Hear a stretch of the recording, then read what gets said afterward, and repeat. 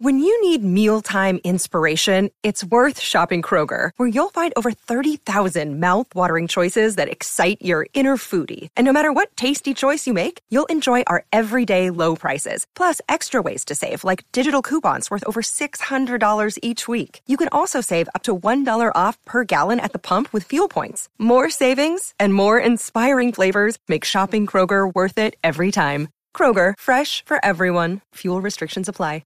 Another day is here, and you're ready for it. What to wear? Check. Breakfast, lunch, and dinner? Check. Planning for what's next and how to save for it? That's where Bank of America can help. For your financial to-dos, Bank of America has experts ready to help get you closer to your goals. Get started at one of our local financial centers or 24/7 in our mobile banking app.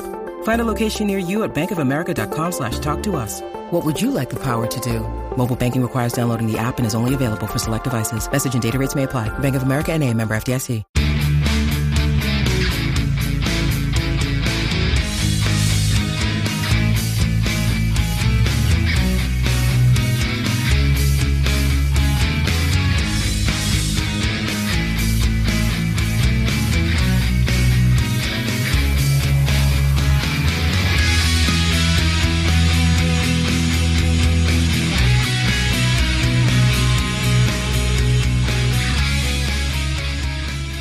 Good evening and welcome everyone to a Premier League forecast. My name is Kev. Tonight I am joined by Luke, by Patrick from Back of the Nest, and Jack from the Talking Ballocks podcast.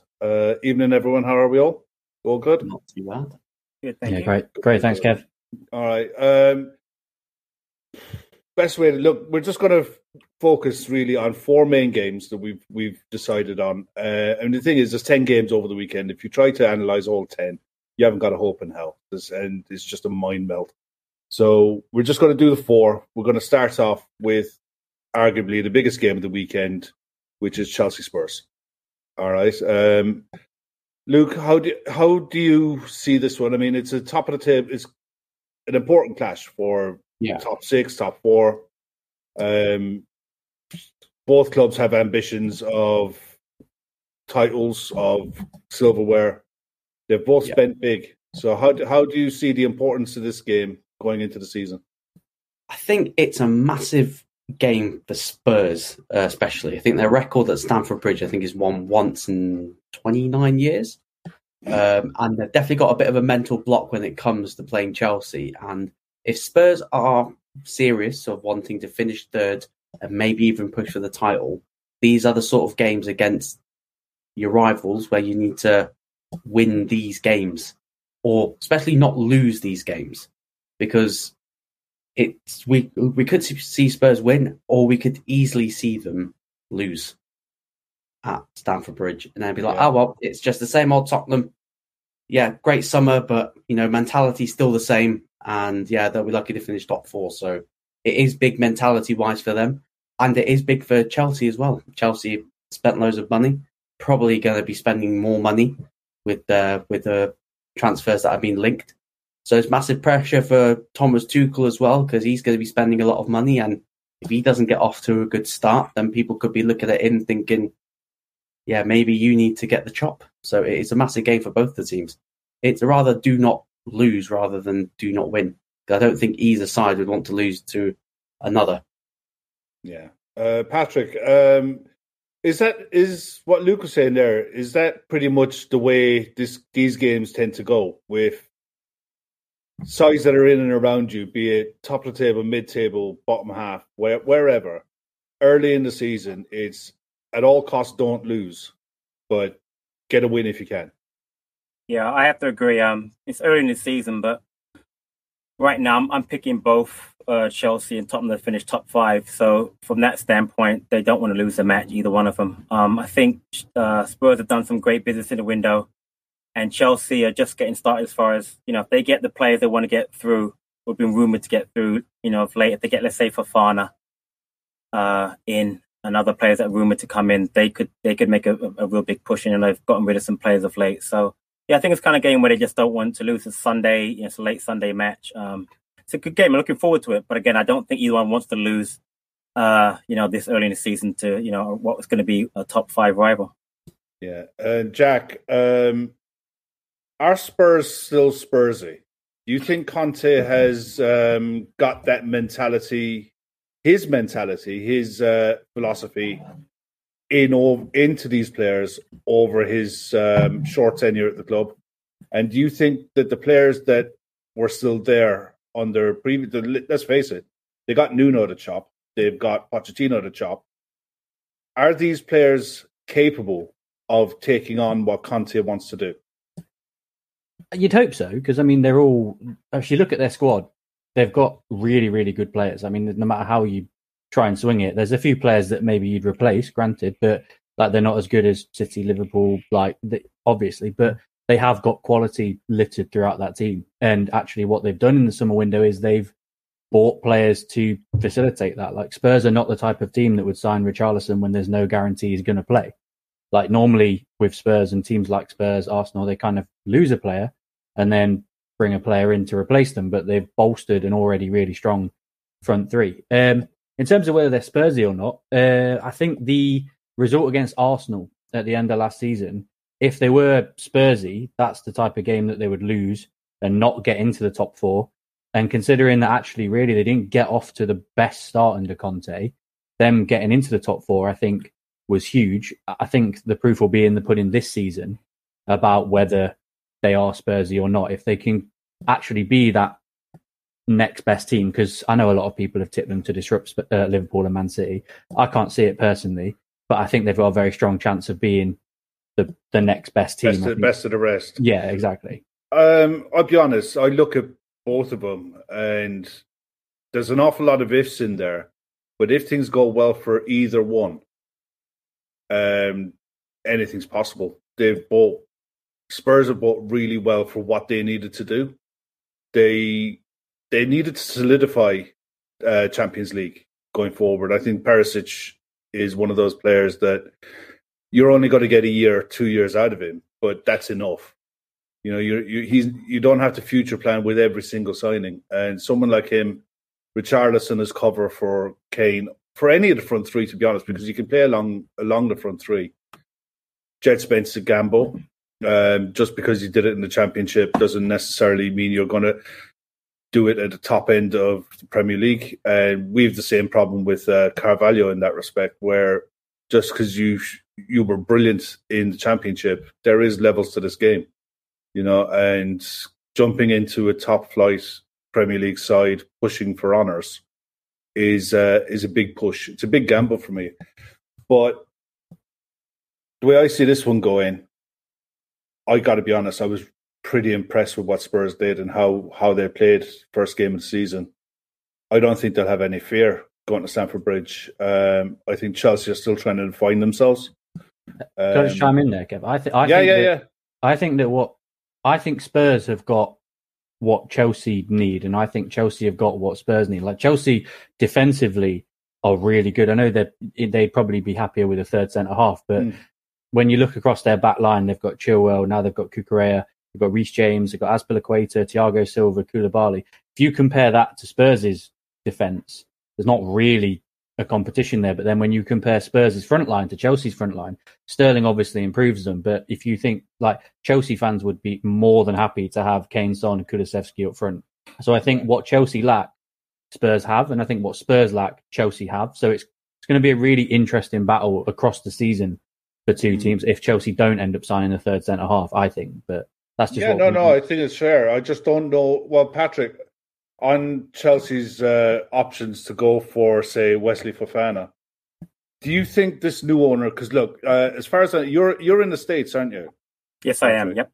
Right. Yep. So, do you think because the ownership model that was touted when the new owners took over at Chelsea was along the lines of American sports? Do you think that the scattergun, what seems to be a scattergun approach to their transfer policy so far, will they go for Wesley Fofana at all costs and save face, or is there do you see a cutoff point in their business where they're willing to walk away?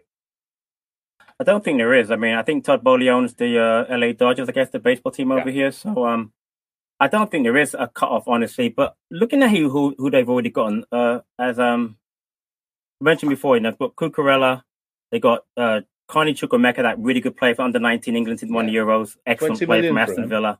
Yeah, I know a lot of money. Yeah. I think he only had a year left in his contract as well. Right, and he didn't want to sign a new one, so they kind of had to sell him or lose him. They got Slonina, the keeper from over in Chicago, Koulibaly, we mentioned, and Sterling. I mean, they've made some good buys, and again, I think they're in for, aren't they in for the player that Man United won, the midfielder? De Jong. I mean, if they get Frankie De Jong, I mean, from underneath Man United, after all that's going on, and then like you just mentioned, maybe go for Fofana. That's some great business. Again, it does look kind of scattergun, but I think there's a method to his madness. I think he just wants to go out there and get the best quality players and stuff, and give them the Tuchel and say, go ahead and play them. I mean, even at the Aubameyang league makes no sense, except if you realize that when Aubameyang was at Dortmund under Tuchel, he was brilliant. So it makes a lot of sense. And they need a striker. I mean, Chelsea need a striker now that they've lost Werner back to Red Bull. So it does. I really think that Bowley has a plan. I don't think it's a great idea for him to be his own director of football. I think that's kind of temporary. But I think right now, coming in, he's got tons of money to spend. He's just going to go out and buy the best player for Tuchel and say, here, just, do your best. Yeah. And Luke, there's a lot being talked about forward lines in the league with Haaland and Nunez and what have you. But I got to be fair. That Spurs front three is as good as anything in Europe at the minute when they're flying. How do you think Kulusevski has done in what you've seen so far? Do you think there's more to come from him? Yes, I do think so. I think when he signed for Spurs, I was a bit like, he's barely played at Juve. If he starts off slowly, he'll be like, yeah, we're not going to accept the option to buy. Should we get Champions League football? But he has sort of, taken me by surprise. I think he's slotted in really, really well. I think he's been a breath of fresh air. I think that's why he's done so well. I think his big test is when people work out what's he going to do. I then see how he adapts once defenders have worked him out, which I still think defenders are still trying to work him out. So I do expect him to have a lull period, probably after the World Cup. And it will be how quickly can he adapt from people figuring out, he's going to cut in on his left, shoot, or is he going to go down the outside? So it's going to be really interesting to see how he sort of, adapts. Defenders know what to do against him. In fairness, mate, people have been trying to do that with Mo Salah for 6 years. Yeah. For one season wonder, he's one goal behind Steven Gerrard now.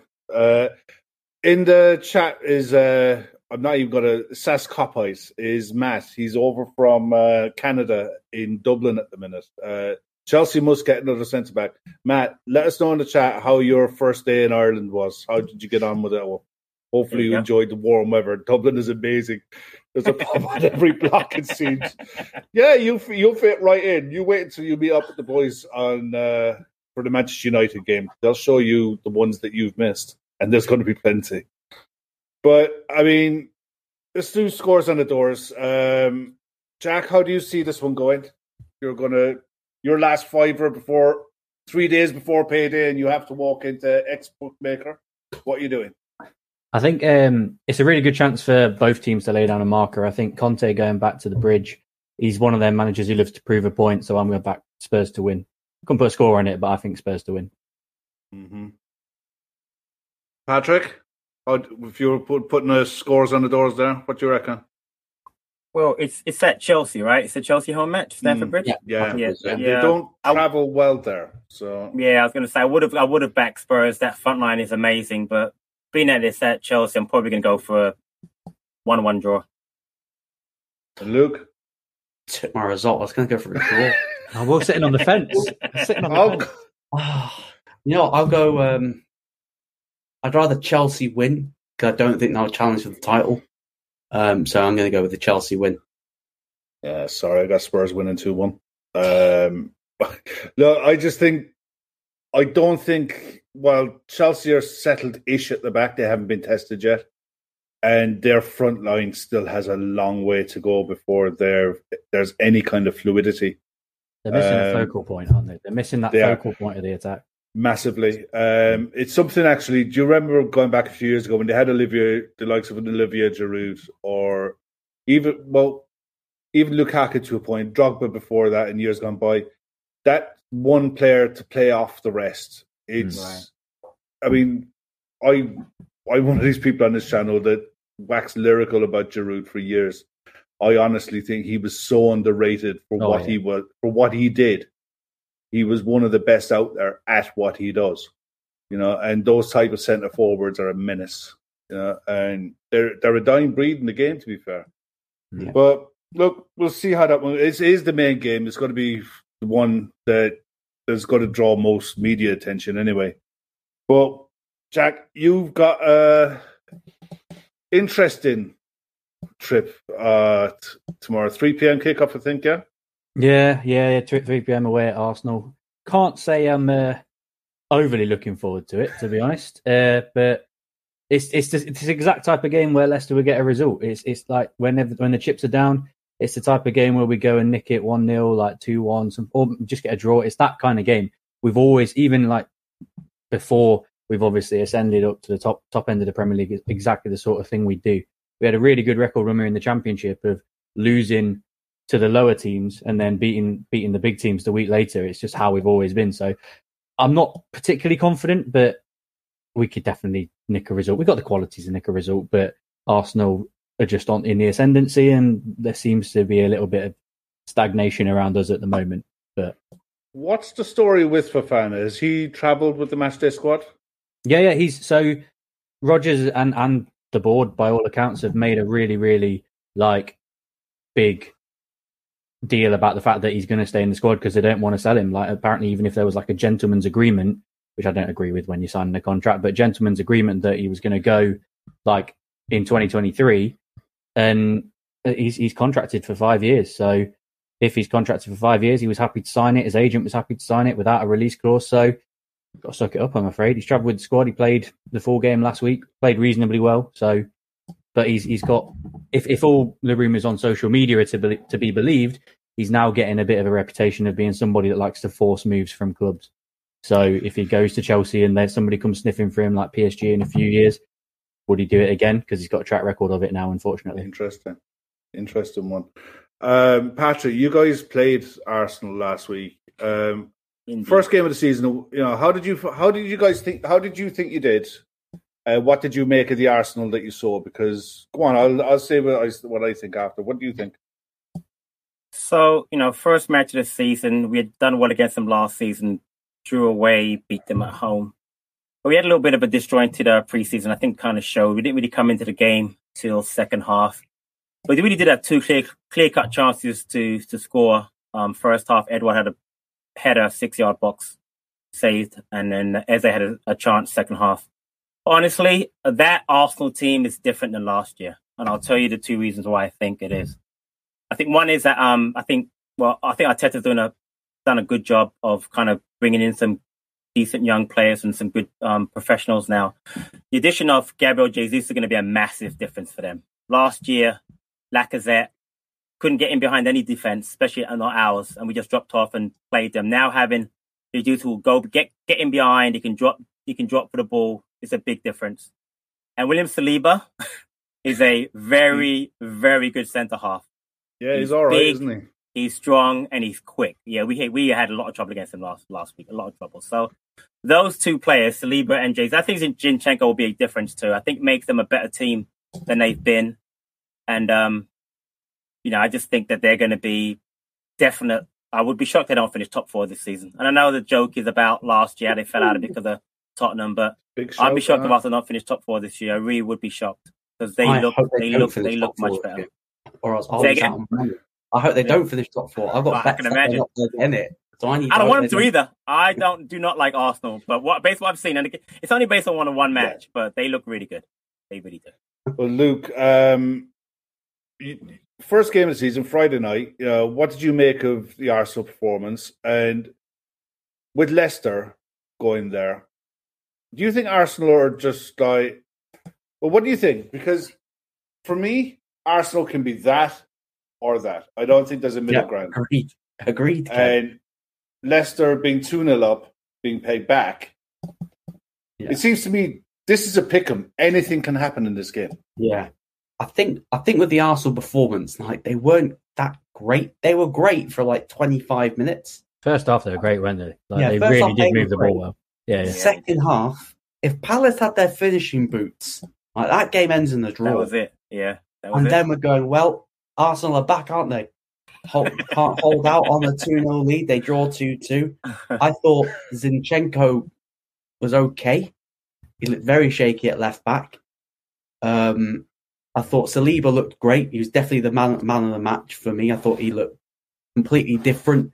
What a difference a top-class centre-back makes in your team, because I don't rate that Arsenal defence like at all. And then, I thought Arsenal were great for 25 minutes, hung on at times against Palace, and that's why I don't think they'll finish top 4, because against someone that's going to finish them off, like they probably lose that game. If Palace had a finisher up front, that game ends in the draw. But with Leicester, I think Rodgers could be in some big trouble this season, because I don't know what's going on at Leicester, because no one's gone out. Well, apart from Schmeichel, but no one's come in, which is odd, because they need a refresh. Funny you should ask this, Jack, the Leicester fan. You were on a show with the lads the other week, and you briefly went into the story of what's going on with Leicester City. I did. If the floor is yours, because it is interesting. Look, you're getting offers now for, is it a case, for some of your players where are Leicester seen as a club where size can cherry pick, or do players want out? Is there disharmony? What's going on? I mean, I've got the basics of it with the finances, and you spent heftily over the last couple of years. Yeah, but look, the floor is yours. You explain. You tell us. Well, I've got two questions. The first, Kev, how much time have you got? And am I allowed to rant a little bit? Because it could turn that way. It could turn that way. Yes, you have the floor, my son. Right, I'll start with the basic thing. First of all, money's not the issue. Like we have got money. Like it's suddenly come out that Leicester's in debt, but what top level club isn't? You look at most clubs in the Premier League; they've all got some sort of debt. We've just paid for a new training ground. We're getting a stadium expansion. The money's there. The issue is we've got a bloated squad with too many high earners that are happy to sit on their backsides on the bench, not playing football. Yannick Vestergaard being a prime example. He said he wants to stay and fight for his place at Leicester right before a World Cup, when the manager of Denmark's come out and said he only wants players in his squad that are playing, and he's gone, no, I'm not going to go to Fulham. I'm going to sit on the bench at Leicester as fifth choice centre half, when he could have gone to Fulham and played probably quite regularly at Fulham, because I had a Fulham fan on my podcast, and we both sort of said that a centre half might be the difference between them staying up. Now they've got Issa Diop instead, who's, in my opinion, for Fulham, a good centre half, but he's happy to sit on his backside. We've just got rid of Chowdhury, but for some reason have activated a year extension, because he'd have been out at the end of the year, and that I think is to try and incentivize Watford to try and buy him. But if he has a poor season at Watford, they'll just send him back and you're back to square one again. So it's at what point do you cut those ties? We've got too many players on high wages that aren't kicking the ball. We had big injury problems last year. We had too many players with their, as I've just seen pop up there, Pereira out for 6 months. Yeah, exactly. We've lost, and he's a fantastic player. You know what? I just want to say one thing. You don't have to be a Leicester fan to look at Ricardo Pereira and just, that poor guy. He cannot catch a break. He was. I'm not. I don't think I'm like being too like. I don't think I'm over sensationalizing when I say this, but pre-COVID, he was as good as Trent and as good as Walker and Cancelo. He, in terms of form, he was. Oh, he was up there. Yeah, exactly. Oh, definitely, yeah. He was, and that's not me sensationalizing. That's not any bias. You can see based on the drop off, not just of him but of the team as well. When he was flying, we were right at the top of the table. We were like, people were saying we were going to challenge Liverpool for the title and stuff like that, which I thought was ridiculous. Like, do you know what I mean? But at that time, around Christmas, before you came to us and pumped us 4-0, like we were doing really well, and everyone thought we were on for the top 4 at least. And we all know. Yeah. But it's too much money. I think we've had that model for a long time of we still buy cheap, develop, sell high. That's the idea. But you look at Soyuncu, he had a big falling out with Rodgers last year. His agent was kind of telling him, "Oh yeah, you'll get big moves. You'll go to a big club. That's going to happen." And then he believed it, so he thought, "Oh, I'm not going to perform anymore." Fell out with Rodgers, and now out with players, eh? Where have I heard that before? Yeah, but isn't this a problem where because we saw this with Southampton when we almost had a discount card at Southampton at one stage, But if you're going to be it's our turn now. It's our turn now. It's true, but if you're going to be that club who buys well, develops, you still have to sell. Yeah, no, is that the problem? Where you sold well up to a point, but now and the one summer that you didn't sell, I think we bought poorly as well. Noses out of joint there. I think we bought poorly as well, though. I don't think it was just the fact that we didn't sell. I think we bought poorly. I think if we'd have bought well, last season would have been really different. I mean, you have to remember that last season, apparently, we didn't have a good season in domestically because we had a significant number of injuries that were huge injuries as well. Like we had our two best centre halves missing for most of the season. We had Maddison missing, we had Vardy missing, and Ndidi missed half a season. Like we had huge players missing for us. And we still finished 8th, 3 points behind West Ham, who apparently had an amazing season. So it's like that's fair. But that shows the level that everyone expects Leicester to be at now. Like, do you know what I mean? It's one of them. We had a bad season and we finished 8th, and we've lost Schmeichel. And I said this with the lads the other night that there's been rumblings of him leaving for a while. Like he's gone on record publicly to say he wanted to play European football again. And I think a lot, and he probably had his worst season in the Premier League last season. His form's been going down. He doesn't command his box well. I'm not being funny. Like Danny Ward, he's not as good as Kasper Schmeichel. I'm not even going to go there. But in terms of commanding his box, Ward was coming out and punching, collecting crosses on Saturday. And that was things that Schmeichel just wasn't doing. Like his starting position from set pieces, Schmeichel would be glued to his line, wouldn't come out, sort of tries to buy the foul, stuff like that. Whereas Ward, his starting position was about 4 yards off his line. He was literally saying, I'm going to come and win this. He wasn't letting people pin him in. And I think that's kind of, Schmeichel's an incredible shot stopper. I think he's one of the best shot stoppers the league's ever seen. But in terms of his all-round play, that's why he's never moved to a big team, because he hasn't got the all-round goalkeeping ability that Ederson or Alisson and people like that have. It's a question there in the chat. Jack, is Rodgers the manager you want? My spin on that would be, does Brendan have a shelf life? Yeah, absolutely. I mean, the big problem is his wage, because he's the fourth. I mean, I'm going to say it again on air. He's the fourth highest paid manager in the league, which is just ridiculous. Oh, come on. He's definitely not. He's definitely, no, it's 8 million a year. 8 million a year is on. Fourth highest paid manager in the league. I know. Which is why sacking him is just, and the only time we'll sack him is if we are literally staring down the barrel of relegation, which I don't think we will be, because I think our squad is, even if we lose Fofana, like, the squad's too good for that. I mean, even people saying we're going to finish 14th, 15th, we'd have to have another injury crisis to do that. Because if we do sell Fofana, we get 90 odd million for him, we'd be able to reinvest that, because we reinvest well, usually. Right. But is he the right man to take us forward? Who would you bring in that's better? Like the only person out there who you would say who's readily available is Pochettino, who wouldn't Kevin Ball is a great shout there, actually. Yeah, but Graham Potter. Yeah. Yeah. But you'd be paying a lot to get him out of there, I think. Yeah. And would he want to come, because he's got a good thing going there? Is he do holding out for a bigger job? I think personally, that he's the ideal candidate to replace Southgate. If the FA are brave enough to do it, but it don't, they are. Yeah, I just don't see it. Patrick, I wanted to touch with you on Patrick Vieira, and he's into his second season. I gotta admit, when I saw the appointment first time of Patrick Vieira, I thought that's a bit odd. I mean, it was just a left field appointment, bearing in mind the Hodgson era and the way that Hodgson had Palace playing. And the transformation that Patrick has made in the year, how do you think he kicks that on?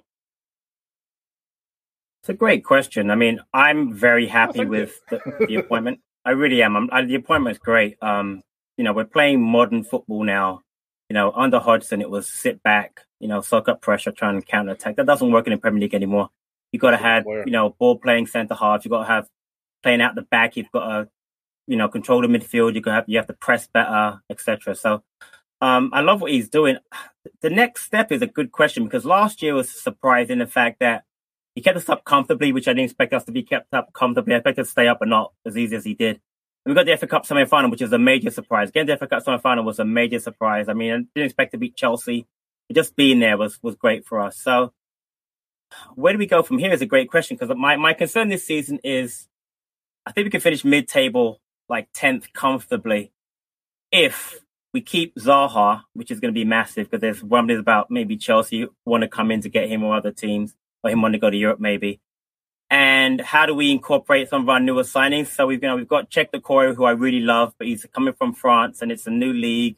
Lens, he's a ball playing defensive midfielder who I really like. So he's going to be good, but he's not there yet. We lost Benteke. Now people say last week, no big deal. He hasn't scored goals in years, and he really hasn't. But he was important to have around the squad as far as, if we, there was a spell last season around Christmas where he scored like 3 or 4 goals in like 5 matches. And then Vieira switched up to Mateta. We thought signing permanent. He went on a little bit of a streak and was good towards the end of the season. But we need someone to score 15 goals for us this season. And that's my concern is that we don't really, like I just told you before, the Arsenal game was a matter of just finishing. We just didn't finish. We played well enough. Possession under Hodgson, I think, was about 40%. Last season, under Vieira, was 52%. And then last week, it was about 54% against Arsenal. Yeah, so you actually the whole style of play is different. So, No, you control. For all the praise that Arsenal got, Palace had more of the ball. They had the same amount of efforts, and they had the same amount of efforts on goal. Exactly. Now, you've got 2 strikers. I liked Edouard when he was in Scotland. Yeah, Celtic, yeah. I'd be honest, there's a few people touting at him to maybe bring in. When we were looking to get rid of Origi, maybe we could have looked for that physical type striker that he was and look under Klopp to maybe develop him. But Palace took the punt on him, and then you've got Matete as well. Right. But the one I like a lot is Michael Olise.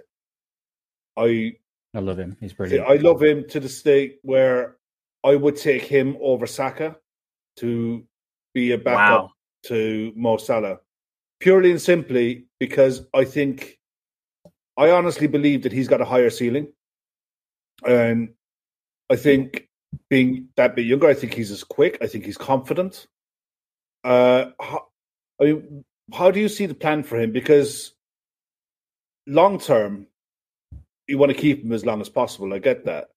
Right. But is it similar to what Leicester did with players like Maguire? You get that one gen, you bring him on as much as you can, and then you cash right in and then reinvest in the club again? Or how's it going to work? Because there's also rumblings that Conor Gallagher could be coming onto the market again, and maybe Palace might go back in for him again. So I'll get to Gallagher in a moment because that could be massive, but I don't want to talk about him all the time because we could talk about him every week until the market's closed. With Olise, the thing with him is that he's a little fragile. Now, he's injured at the moment. Just heard today from Vieira, he actually trained all week, which is great. He hurt his foot end of last season. They might be in the squad for Monday, which would be brilliant. I think Vieira's done a great job of how he brought him on. I think he's taken his time, hasn't rushed me, but are you playing on that right side? But he says a different kind of a player. He's got that cultured left foot. He's a inverted winger. He can cross a ball. He can shoot a ball. He makes great passes. But he's young. He's only 19. Yeah, 20. I just turned 20 actually. He's still very, very young. So I don't think that model of us buying players and then selling them on is really what we do anymore. I thought that was the way we were going when we bought like we bought Eze, for instance, 2 years ago from QPR. But I think we're going to try and now develop players and try and keep them for longer because even with we just signed a player from Derby, Malcolm Aboué, who's a lot like Zaha and a lot like Olise. Trust me on that. He's only 18 actually, very young. He's brilliant. Honestly, I watched him at Derby last year. So good. Yeah, exactly. So we're going to bring him on very, very, very natural in everything that he does. Shy kid, you can tell. I see him in the interviews after the match. He's very shy, but he's another gem. So with Olise, like I said, I think we're going to look to trying to keep him unless now there's a rumor out there that he has a release clause that's like around 35 million. I would be if that's true. Someone's going to trigger it at some point before the transfer window closes. Because you'd hope that's time linked. That it might be 35 million in 2023 or something. Right, like and that. that's what I had heard. I heard it's not for this season. It's actually for next year. Yeah. So we're going to look. We're trying to get him for a better contract and then raise that release clause. But as far as he's concerned, I think we're going to try and keep him around because again, him and Zaha on one side and Lisa on the other side are great. Really quickly get to Edouard. Edouard, I think this season is big for him. Now we got him in, last season, but he's first in the Premier League, and we all know first in the Premier League is from a new league is very difficult, especially for going from Scotland. But for me, he's got to fire this season for us to do anything this year, because we can't really rely on just Mateta. Wolf scored, I think, 13 goals last year. We can't really rely on Wolf scoring those goals next year. So Edouard, for me, has got to score 15 goals this year for us to do anything this year. I was going to ask you actually about Eze, the role he played. The role he played against Arsenal was almost like a part of a midfield three. Right. I didn't expect to see him in that. I see him more as a 10 or a second striker. How do you think do you think that's where he's going to develop through the season? So let's go to Gallagher now. So we don't have Gallagher in there as an 8. So we don't really have a true 8, a box-to-box 8. So we're using now Doucouré as the holding midfielder and then Jeffrey Schlupp as an 8. But Schlupp isn't, energy levels are like Gallagher, but he can't press like Gallagher. And what Gallagher brought us last year was that pressing. If you guys saw the Arsenal game last year with 3-0, Gallagher must have covered 15 kilometers in that match. He was brilliant. He was pressing the goalkeeper, the left back, the centre halves, everybody. It was brilliant. So not having him means that Vieira has changed its system slightly. As it's more of a 10. Now, he didn't play that way as much against Arsenal, but the goal is have him as a 10, just kind of give him free roll to kind of sit behind the striker, go left, go right, drop deep, collect the ball, create chances. And again, he created a great chance between him and Wilf last week, but just didn't convert it. But I think our style's going to change. Now, again, the rumours are, I heard it again from Vieira, that he's not our player, him being Gallagher. But Gallagher wants to get to the World Cup. He's not going to play for Chelsea this season. He's just not going to. There's no way. I've watched Tuchel's system. He doesn't fit the system. He'll play, Champions League every once in a while, maybe League Cup games, but he's not going to play enough to get into the Southgate squad. So if he wants to play, his best chance to come back to Palace. But that happens or not, I don't know.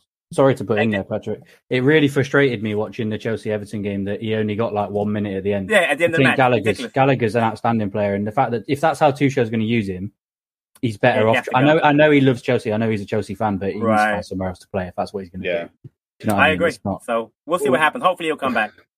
Luke, we've listened to Patrick wax lyrical about Palace, and rightly so, because I was really impressed with how they played against Arsenal despite the result.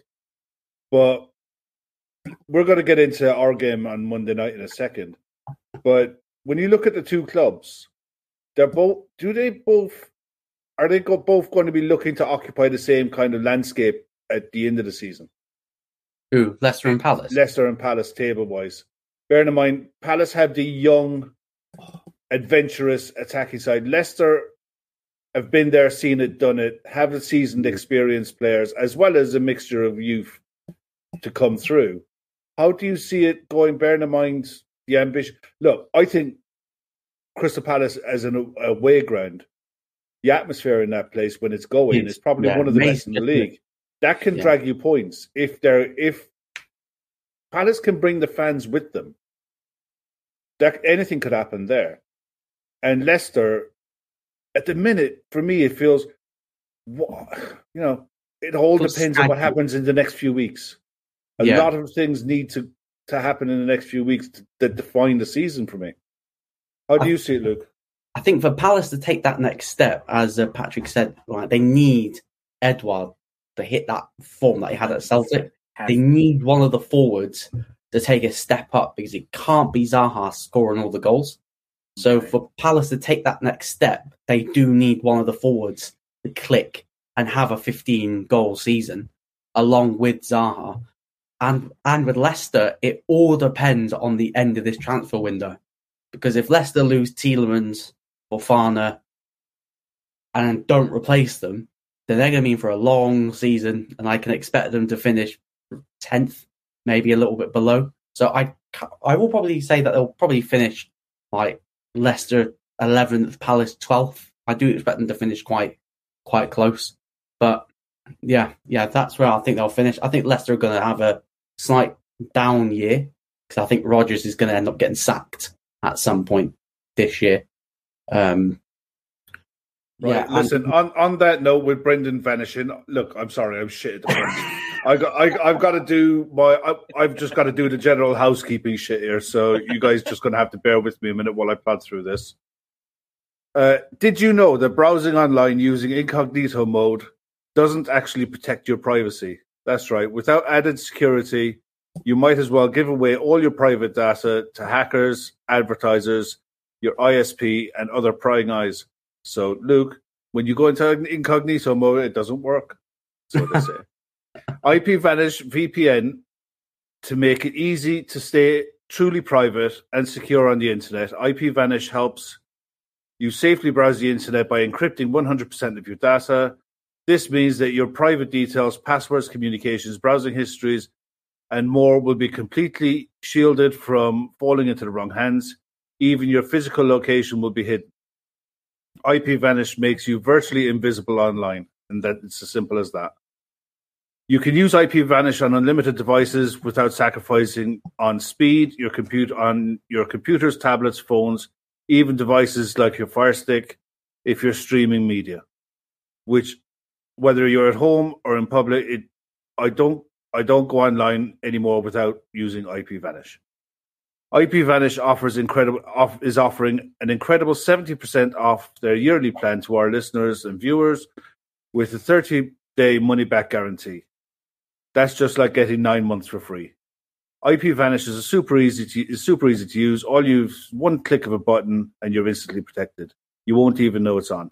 Stop sharing with the world everything that you stream, everything you search for, and everything you buy.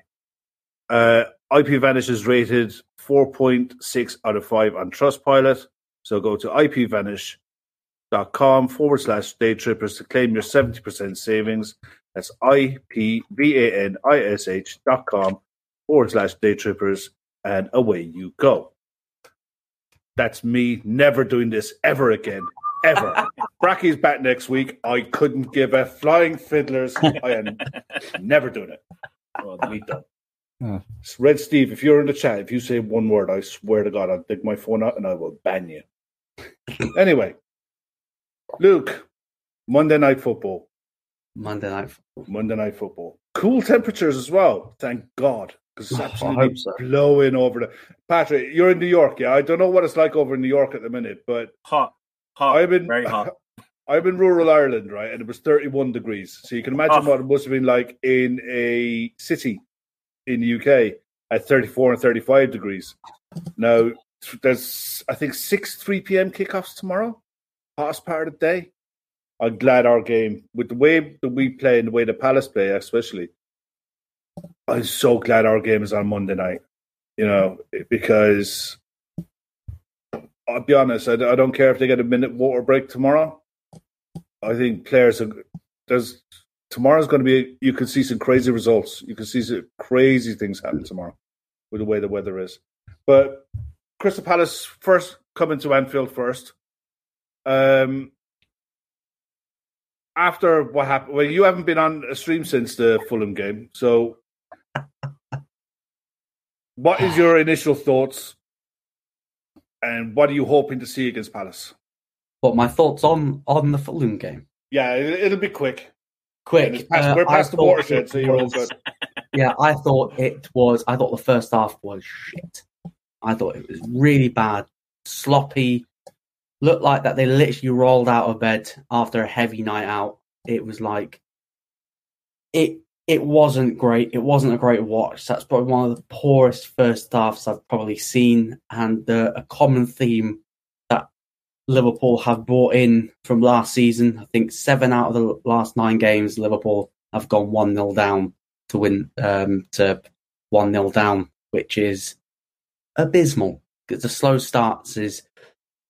Yeah, it's not great, and I'm just hoping this is not going to become a regular thing where it's like a slow start for the first half an hour, get caught cold, and then it's like, oh no, we need to wake up now because we're now 1-0 down. So, yeah, Fulham was crap. But on to Palace. The problem that came out of the Palace game, came out of the Fulham game, was Thiago's injury. It's shock. The media reports are 4 to 6 weeks. Klopp at his press conferences, I hope for. So he didn't commit to any time scale, which he very rarely, if ever, does anyway. So we don't know. We've had a few good things happen at the club this week, though. Harvey Elliott signed his new contract and an extension, and today Oakley Cannonier signed a new contract with the club as well. So there's little things that are happening, but do you expect anything major to happen in the next 3 weeks? I don't know. If you see reports that aren't from England, Liverpool are looking to do something. But then you hear other people said, no, Klopp is completely happy, which I don't believe that he is completely happy. 2023. A long time. Yeah. No, I think we'll do something. We have got to do something. There's no way Klopp's gone, yeah, I'm happy with all my options when we put in £80 million for Tchouaméni at the beginning of the window. So he knows that the midfield needs work, and it's been neglected a little bit, which is concerning because the season's shorter. We've got a pretty injury-prone set of midfielders. Lots of pressure on the kids to step up. Elliot Carvalho, and the senior players have sort of regressed as well, which isn't great. And then there's the enigma of Naby Keita. Is he there or is he not? Well, he's been there all week. So Klopp reckons he'll be available for Monday night. I hope so. I hope so too. Patrick, I'll be honest, you had a really good performance. You must be coming to Anfield pretty buoyant after our showing against Fulham and your performance against Arsenal. Because I'll be honest, the games against Palace, bar the one freak result, bar the 7-0. The 7-0, that's a freak. Yeah, it was 7-0. Yeah, but bar that, they've generally been close, tight games that we've had to really work for it. So do you have confidence coming to Anfield for Monday night? No, I don't. I would have, honestly, under any manager but Klopp, we did really well. I mean, under Brendan Rodgers, we were brilliant playing at Liverpool. Under Klopp, he just knows how to play against Palace. I mean, no matter who the manager is. I don't. As well as we played against Arsenal. Yeah, Allardyce is brilliant also. Yeah. I mean, we had some great results. I mean, the Gerrard game, there's a ton of games, we played well. But of late, you talk about the 7-0. I mean, there's a 4-0, there's a 2-0, 3-0, 3-1. We haven't. I mean, even last year's game at Sellers when we lost 3-1, which was kind of close to the penalty at the end. I mean, that's the best we played against you guys in a long time. I don't have a lot of hope for Monday. I would gladly take a draw. The only thing that gives me any bit of hope is the injuries you have, especially in the midfield. But we just discussed our midfield. We've got Eze, Doucouré, and whoever. It's not Conor Gallagher. If it was Gallagher in there, I'd be much more. It'd be more likely to be Schlupp, I'd imagine, wouldn't it? It's going to be Schlupp for sure, yeah. So from that standpoint, as you guys said, unless Edouard comes in on Monday and decides he's going to score a hat-trick, I don't have a lot of hope for us. Liverpool is just too good for us right now. I just don't have a lot of hope for us Monday. Again, I pray for a result because, again, I don't know if you guys know, we've got Villa next, then City away, then Brentford at home. It's not a great start. So to lose the first two matches on the bounce, then puts a lot of pressure on us trying to beat Villa next week at home. Yeah. It's a tough start. So I will happily take a draw, but honestly, I'm not hopeful. But Jack, you're the neutral in the house. You've watched both sides in their opening fixtures. What do you make of it? Because I can't look at what we did last year and what Palace did last year. I'm looking at now.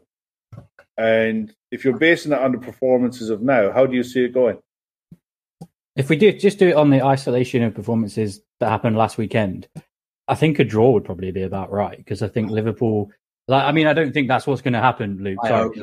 I don't think it's what's going to happen. But if we're just basing it on the performances so far, I think the draw is fair enough. Because I think Palace fairly resolute against Arsenal. Really, that second goal was quite lucky, and Arsenal didn't really do that much in the second half to get that second goal.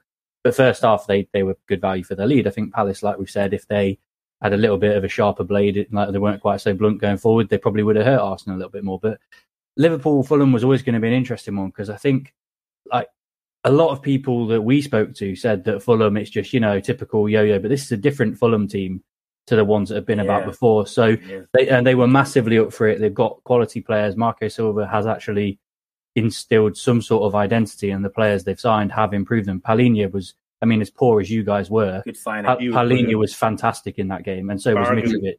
Yeah, so was Mitrovic. So I don't, obviously as a neutral, I don't think that performance was quite as bad as what you guys think. I think it was more that Fulham were just at the very top of their game, and you still managed to get a draw. Like Fulham probably had one of the best games they'll have all season. You still managed to get a draw. Yeah, I think really Liverpool will win because I think Klopp is the type of manager to say, get that out of your system. Let's go back to Anfield. Let's put everyone's mind at ease and let's win this game comfortably. I think if you score early, you win the game easy. But I think if Palace are allowed to frustrate you, then it makes the game really different, personally. But it is very much whether you turn up or not. Luke, Jackson put a really good point on it, is if we allow Palace to frustrate us, how do you think our team selection will be to negate that? Bear in mind, as someone was said in the chat earlier on, Joel Matip is missed training. He missed today's session because of a slight groin thing. Apparently, it's nothing serious. It's just a precaution that they took him out of training today. I was watching the show last night when I think it was Emmett made a great point. I really like Anderson and his range of passing at Palace. Oh, yeah. I wanted him at Leicester. I wanted him at Leicester so bad when he went. Outstanding. Brilliant. Outstanding delivery. It's not just the range of passing. It's the ability of Wilf Zaha to read it. Zaha was never offside. That ball was finding him so often, and he was never offside. So the ability to get in behind over our fullbacks. Emmett made the point that he would have started Joe Gomez anyway because of Joe Gomez's pace at centre-back to read that. Because, look, Trent is not going to sit back. Just for anyone who doesn't know, Emmett is in the background doing all the producing tonight, so you're welcome, mate. But how do you think we line up for Monday night? I guess the front three sort of speaks for itself. I think it'll be Diaz, Nunez, Salah. Yeah, I think so. Nunez gets his first start. Yeah, it's the midfield is the tricky one because I know people don't want Henderson to start, but I'd actually start Henderson and drop Fabinho because I thought Fabinho was so bad. It was really, really bad, and Henderson looked better when he dropped back. So my midfield would be Henderson, Keita, Elliott, but it will not surprise me if we see James Milner rock into that midfield. When he came on, he was the best midfielder. He was the best midfielder, and that is going to annoy every online fan. And they see James Milner's name on the team sheet. It's not going to make me best pleased, but I don't care. I love him. I'm of a certain vintage, and I remember him wearing a Strongbow T-shirt for Leeds United. For Leeds, yeah. And I remember watching him playing in those games. I love James Milner. I love his attitude. I love his commitment, and I love his professionalism. Yeah, and I honestly believe, he's a pros pro. And for us this season, he's the sub. He's the backup to the backup in virtually every midfield position and both fullbacks. He can do it all. And I don't think he'll start personally. But what would you say? So you went with Alisson, Trent, Gomez, Van Dijk, and Robbo.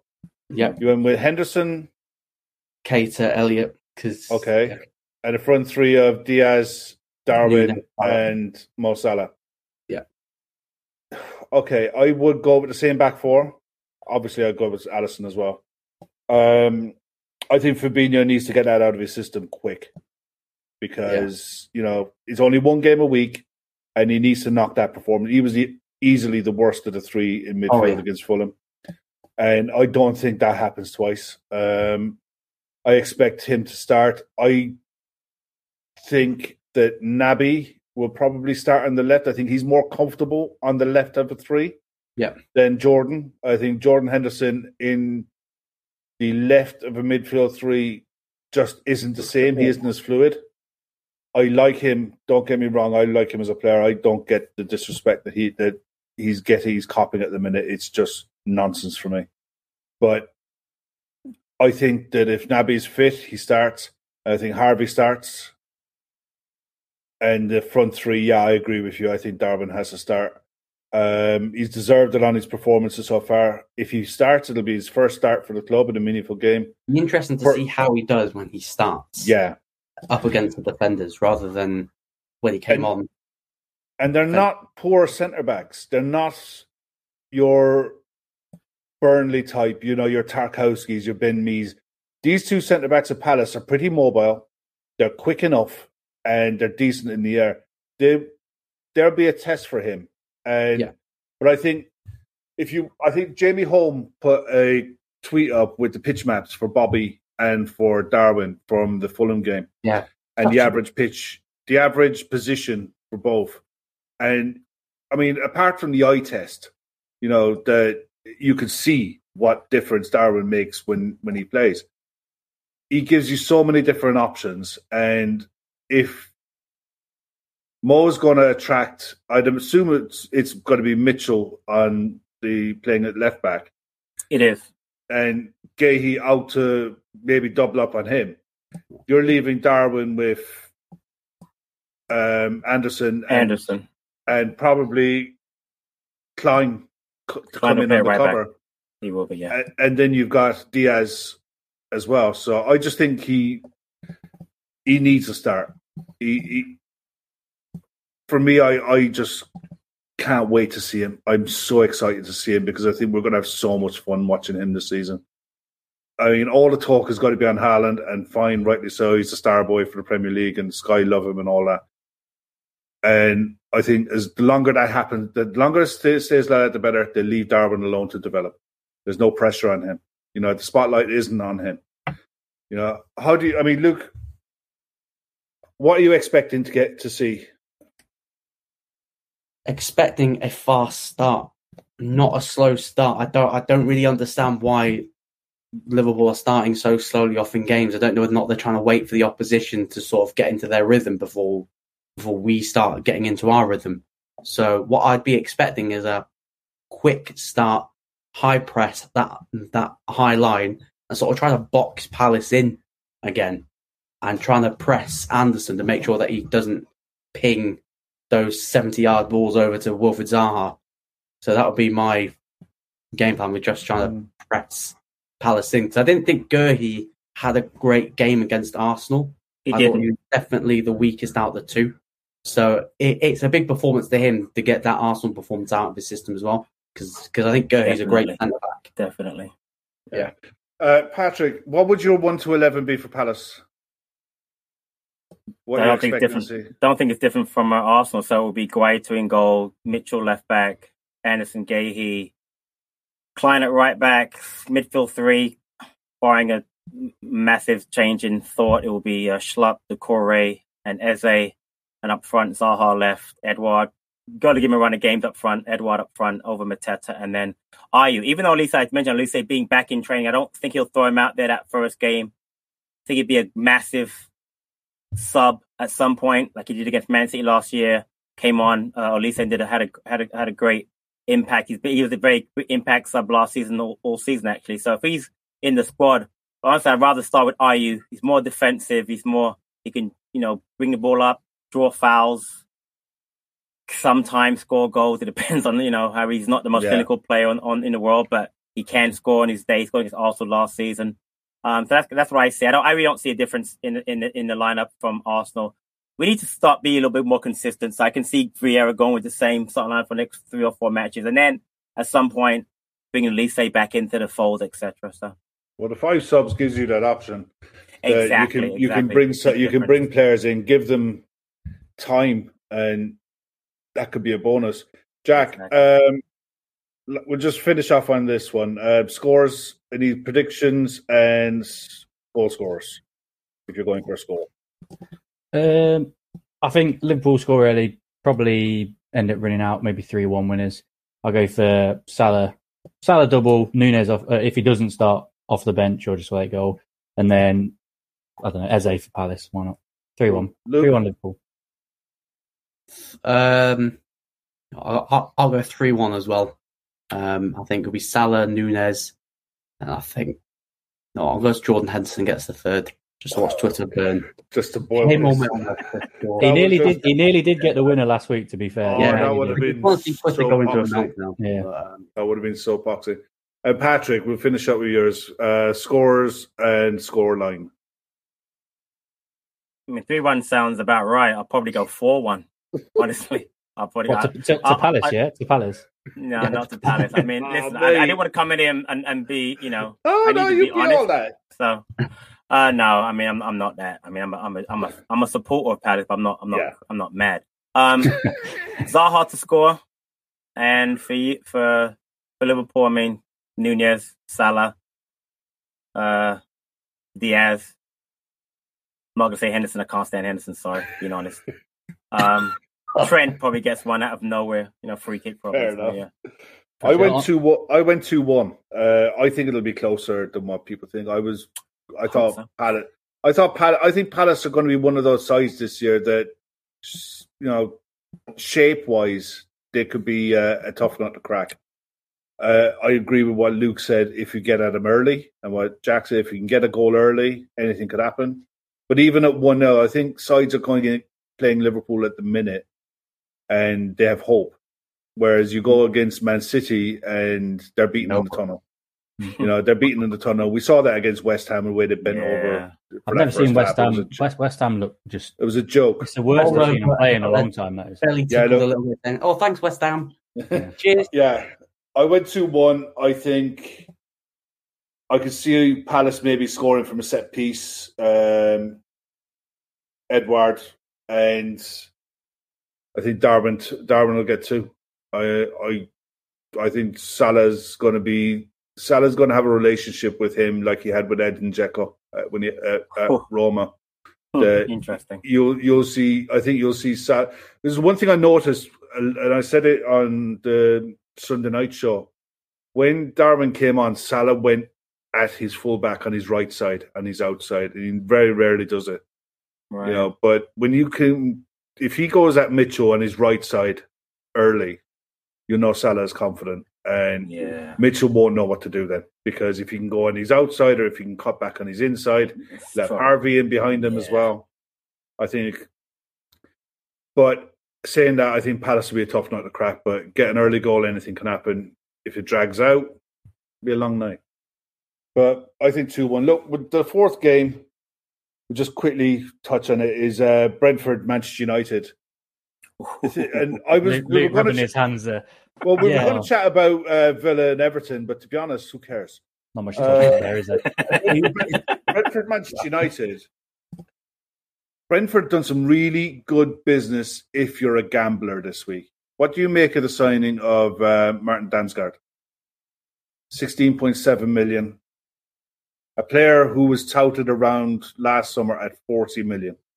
Spurs, Liverpool were interested, I think. Yeah, big clubs were looking at him. Smart business, but that's as Brentford, that smart business is what they do, because they picked up Thomas Strakosha on a free from Lazio, and a couple of seasons ago he was really highly touted as going to one of the bigger clubs because he was an excellent goalkeeper in Serie A.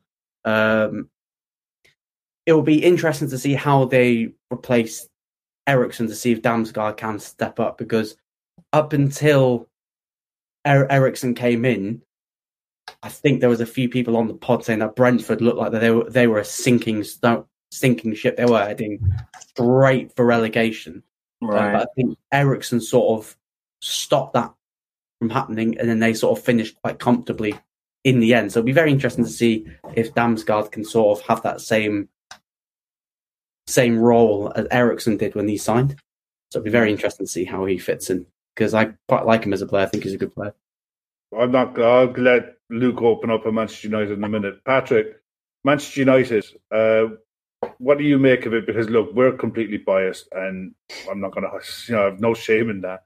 But what's going on there with Ten Hag and their transfer situation, the club as a whole? You know, I mean, yourself and Jack are removed from it because you're both neutral in this respect. Right.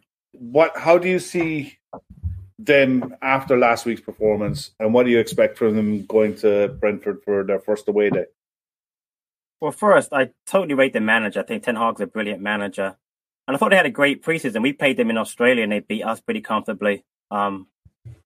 So I thought they were, but they haven't really signed anybody. I mean, you know, they got Martinez and they got the left back the left back, but they really haven't signed anybody.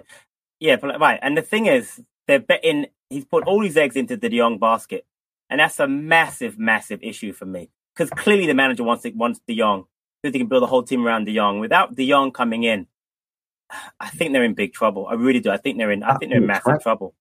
Say it again. It's back to McFred. It's back to the exactly. I mean, think about it. I mean, I think last week it was the exact same lineup they had that they ended up the season with last year.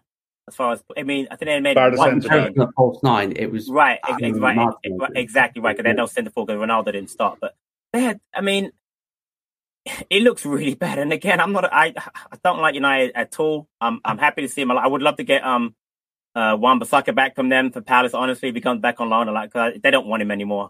But I just think they're in big trouble. I think they're going to have to start Ronaldo tomorrow. I'll be shocked if he doesn't start. He's going to have to just, you know, take that and, you know, bite that bullet and say, you know, he needs to start tomorrow because you can't play that false nine. It was useless last week. It didn't work. I mean, I'm not even United don't even they're not City. They don't play with a false nine. So to see the play they played in the false nine last week, it just made no sense. But to me, that they're in big trouble. And again, that whole I mean, people make fun of that whole McFred midfield is just not good enough. It's not good enough. It's not good enough to win any matches. They're just McTominay. It's no chance. They won't. I don't think they can finish top 6. They'll be looking to make the Conference League next season. That's how bad they are this year. I'm being so. No, to that's me, fair. They could be in it this year. To be fair, Patrick, if they finish third in their group. Yeah, great point. I mean, this year, to be fair. Jack, their midfield 3 could be McRabiot. And that's another one. Getting Rabiot in. I mean, Rabiot in. What is that about? I mean, McFredio. Not to. No, it's the McFrediot, is it?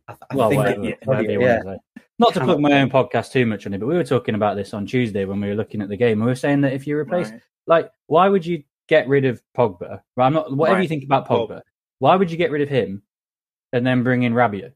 Like, if you want a player like Rabiot, just keep Paul Pogba. Whatever you say about him, like exactly, that's not an improvement in any way. I don't even think De Jong's an improvement because he's not what they need. Like, he's a good player.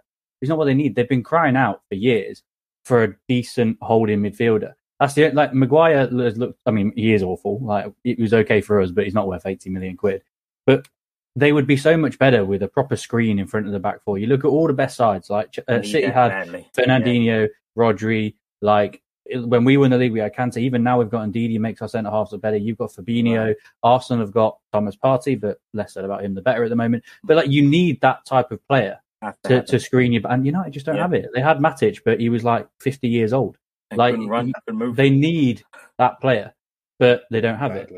On a side note, though, I will say, I know obviously I like what Brentford are doing as well. But for an hour last week, and this makes our result look even worse, for an hour last week, they were awful. I'm not joking. They were so poor. And then they made 5 subs. We made 1 on a really hot day, and the proof's in the pudding about what happens next. So if United don't get a result against them, I think if Damsgaard comes in, he could make a difference. He could be that spark in the midfield. But if United don't get a result against them, I don't think it's panic stations, but it ain't a good start. It is not a good look either. No, it's not. I mean, it's the type of game that they will win, though. Yeah, I think they'll win. I think they'll get a win, but I think they'll have to work for it. Oh, absolutely. The gamble with Damsgaard is he missed 5 months with aggressive arthritis. Right. And it's apparently he's had treatment and it is treatable, but that's the gamble. And it is huge. If it pays off, great. Happy days. They'll cash in and he'll be a 40, 50 million pound player. I think he's a smart bit. I think he's a great little player. It's smart, but it has to work. And I think Thomas Frank's job depends on it.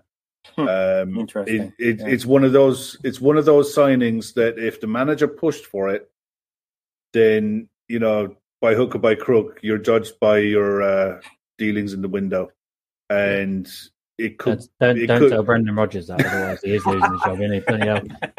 I think Brentford's business has been good. Got Ben Mee. Yeah. On paper, it looks brilliant, doesn't it? Like they look like they're strengthened a lot, but I think second season. I think it's the thing we saw it with Leeds last year. Second season, it's one of those. I still think United go there and get a win. I've got it down as a 3-2. I don't know about you guys if you were putting a scoreline on it. I think it'll be one of those crazy games. Yeah, 2-2. Because United. Patrick? 2-1 Brentford. Fair show. Yes, go on. Strong. And then the good news, they play who next week? Liverpool, right? For that, that was 3 on the bounce. That's going to be. Then they're in trouble. Well, in fairness, they're already planning their walkout for that game. Good point. Ten Hag might need to be careful about that job, because he could. I'll tell you what. Now is a great time to be investing in green and yellow scarves. Not sure if it's a typo. Not sure if it's a typo, but in the chat, Bonkers LFC says 31-1 to Brentford. I don't know if that's a bit. There it is on the screen. Goals. That'd be a result and a half. That would. Don't think that's happening though. Don't think that's happening personally. But if it does, I'll hold my hands up. Laszlo going 2-1. Bonkers going 3-1. There we go. 3-1. A lot of love for Brentford in there, and I mean, all I've done is read the comments and just seen everyone slating Leicester. Brentford come along, and they're the best thing since sliced bread. I can't. But I'm not coming on here again, Kev. I'm not coming on again. BA, we love you really. You've seen Brentford more than any of us because they were shady. You said, but they've still got the bottle. They've still got the bottle to be able to pull results back. I mean, when you let them just play football, when you just let them play. Like, I mean, any team in the Premier League, if you just let them do what they want to do, then they will hurt you. It doesn't matter who you're playing against. We could have played against. I mean, you look at Villa. Do that for them. But you look at Bournemouth. Like, I'm not like Bournemouth. Everyone had them down as finishing 20th this season, didn't they? Let's be honest. Like when you looked, and Villa were awful, and Bournemouth beat them 2-0. Like it doesn't matter who you play against in the Premier League. Everyone is there on merit. Like if you did, like, because that's what happened. We were absolutely dominating the game. We should have been 3 or 4-0 up. That's not a could have been. It's a should have been. Right. Like, and we ended up drawing the game 2-2 because, like, Brendan Rodgers doing Brendan Rodgers things, isn't it? Like, it wasn't the players that lost us that game. It was the fact that he made 1 sub and they made 5. But until that, even afterwards, it was because we stepped off that they kind of remind me of Burnley in the sense that they're very resolute. They all know their jobs. They're well drilled. They understand the task that's at hand. And Thomas Frank is a very astute manager. I think they're better than Burnley, but they remind me of that in terms of their, like, just the way that they approach the game is that they know their strengths and they stick to them. Crikey. Okay, listen, we're going to finish it up. Just wanted to touch on the Fantasy League. It's still open. You guys can still join, but there is going to be something coming down the line for the people who were there on week 1. But that'll be coming in the next few weeks. At the minute, the leader in our league is a team named Touching Cloth AFC. Love the name. I tell you, some of these team names, man, are original as you like. He's on 92 points. Devon Locke is on 91. He's triple captained it first week, haven't they? That's Darwiner takes it all, 89. Spurs of the Poos, 87. Arteta Young Guns, 87. Darwinism FC, 87. The thing is, down to... where are we? Down to 27th is 80 points. I think the only advice I give anyone going into this, stick to your guns for the first 5 or 6 weeks. Don't make any drastic changes to your 11. I have. You would. In fairness, Luke, after all of the games were played last week on the Saturday, was lying in second. Proud as punch. giving it. I messaged him. Not giving it hard. No, I messaged him and I said, "Christ, you're doing really well for someone who said he was absolutely geeking it." I am. And then Haaland played. Kane got instantly removed, and Haaland was in vice captain already, ready for Bournemouth. Quick hot takes on Erling Haaland, guys. What do you think? Unbelievable. Quick hot takes. Hey, you don't score 84 and 88 if you're not a world class player. Sorry, you just don't. Do you think he can stay fit for a season, given in mind it will be the first time in his career that he'll be playing in a team that's going in four fronts? That's the only issue for me is staying healthy. That aside, he'll score tons of goals. Tons of goals. I think Pep will rotate him in and out. He's not going to the World Cup. And as you saw against West Ham, great point. Yeah. barely touched the ball, 2 shots on target, 2 goals. Okay, and there he scored a penalty. But his second goal, the second goal was like he does it in his sleep. He just went. He didn't.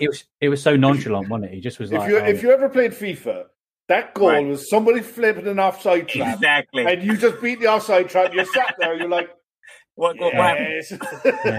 Ball roll, scoop, and you're straight in. It's just one of those nuts. It was so bad. The defending was so bad. But yeah, I think for how good he was, I can't get over how bad West Ham were and how weak and toothless they were. People are going to sit in even deeper because no one's they're going to see that game and think we're going to need to sit even deeper because we can't even have a high line because all it's going to be is all over the top, and Haaland's going to be sprinting through. Yeah, and do you know the beauty of it? Fastest player in the Premier League this weekend, Darwin Núñez. I think just on that note about Haaland, do you know what I think is really interesting though is that because he's that player and you're saying everyone will sit deep and everyone goes, oh, Man City are going to have to adapt their game. But what will happen is defenders will be so preoccupied by trying to stop Haaland, it will allow those players in behind to have more time on the ball. Riyad Mahrez must be licking his chops. Riyad Mahrez must be licking his chops. And Phil Foden as well. 85 minutes. And when you listen to Haaland speak about Pep, he knows Pep's the top dog. There's going to be no Zlatan-esque egos. He's probably been told there's going to be some games you're going to be sitting on the bench. It would not surprise me if he sits on the bench against Liverpool, because Pep wants to play a false 9 to control the midfield, and then he comes off the bench. And as long as Haaland's all right with that, then he'll be fine at City. He'll be fine at City. Alvarez looks a player as well. Yeah. I was literally just going to say it. Julian Alvarez. There's one of the regulars on Day Trippers, Keith Dunkett. He's massive on South American football, and he's been waxing lyrical about this kid for a while. I think City have got an absolute bargain. This kid is going to be a 70, 80 million pound regular for Argentina in the next couple of years. I can't believe they got him so cheap. It sickens my proverbials that he got him. They do shop from South America quite well. I mean, they picked up Jesus for reasonably cheap as well. Was it like 20 mil, 25, something like that? Yeah. Which in hindsight is actually a bargain, really, isn't it? Yeah. And double their money to his best mate in London. Arteta. Listen, on that note, I just want to thank everyone for coming on. If Luke, what have you got planned for the weekend? I haven't got anything planned for the weekend. I'm quite busy. No UFC? No watch there's an event on, but the big one's next week, and I'll be doing content around it. It's a fight night tomorrow, which I'll watch, but I won't do any content for it. And what's coming up next weekend? Quickly, because even though it's not Sports Unplugged anymore, it's still got it's UFC 2. I think it's 278.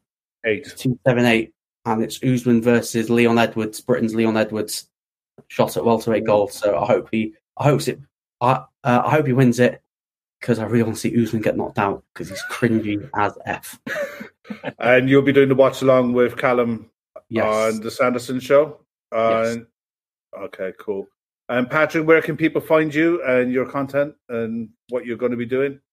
So I'm part of the Back of the Nest team. So we have a YouTube channel. We're going to be doing a post-match Monday evening after the Liverpool game. And we do podcasts available on Spotify, etc. That will be available on Tuesday. And we do our crew does a preview of the game. The Liverpool one came out today, so check out your local. Please go and check out these guys' channels as well, because look, they've been fantastic in giving up their time to us on a Friday night. We really, really appreciate it. So please go and show them some support. It would really help them out a lot. And Jack, where can people find you guys?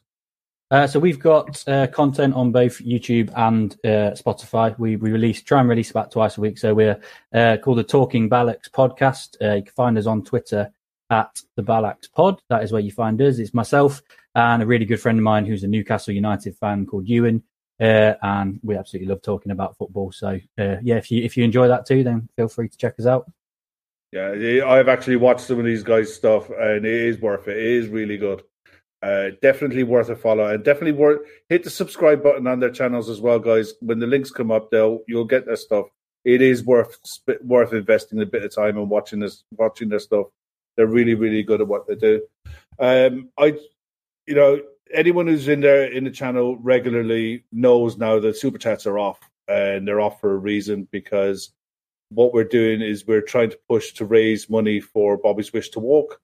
And I checked before we came on tonight, and at the minute he's sat on €116,000 to get to 150,000 to get to America for an operation. It will alleviate the spasticity in his legs that will enable him to live as normal a life as possible. And the treatment isn't available in Ireland or the UK. The treatment is only available in Cincinnati. It's the last push now, guys. The link is in the description, Bobby's Wish to Walk, the GoFundMe. If you can donate, I know times are hard, but if you can donate, that's great. If you can't donate, then please just copy the link, share it onto your socials, share it into your WhatsApps, get the word out, spread it far and wide. Watch the link, watch the video on the GoFundMe page, and you'll see Bobby for yourself. And follow him on Instagram and on social medias as well, and you'll get a real feel for what the kid's like. They're a fantastic kid. We've done this before with Sienna. I know we can get over the line. It's already been accepted for the operation, so it's just getting the funds now. And it's a combination effort between ourselves and a lot of people, and we're just trying to do our part. And hopefully you can give him the last push and get him off to Cincinnati. Hopefully it'd be lovely to get him back before the winter, so he can have his Christmas at home with his family and get the rehab going and all of that. So any help that you guys can do would be fantastic. Just wanted to thank you all for coming on. It's the first time that we've had Patrick and Jack on. I really hope it's not the last. I really appreciate you guys taking the time and coming on. It's been an absolute pleasure. Luke, we will see you again soon. Yep. And thank you very much for all of your comments. It's been a really enjoyable show. Loved it. Thank you very much. Good night. Sports Social Podcast Network.